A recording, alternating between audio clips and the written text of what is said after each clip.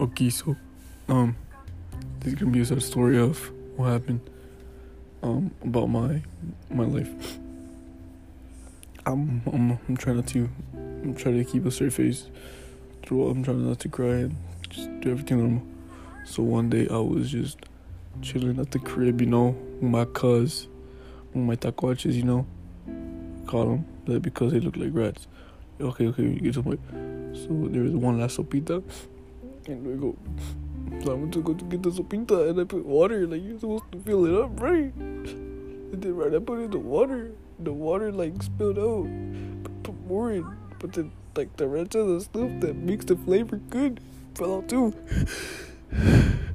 When it fell out, so like everything else fell out. The flavor after was done. Oh, can you shut up?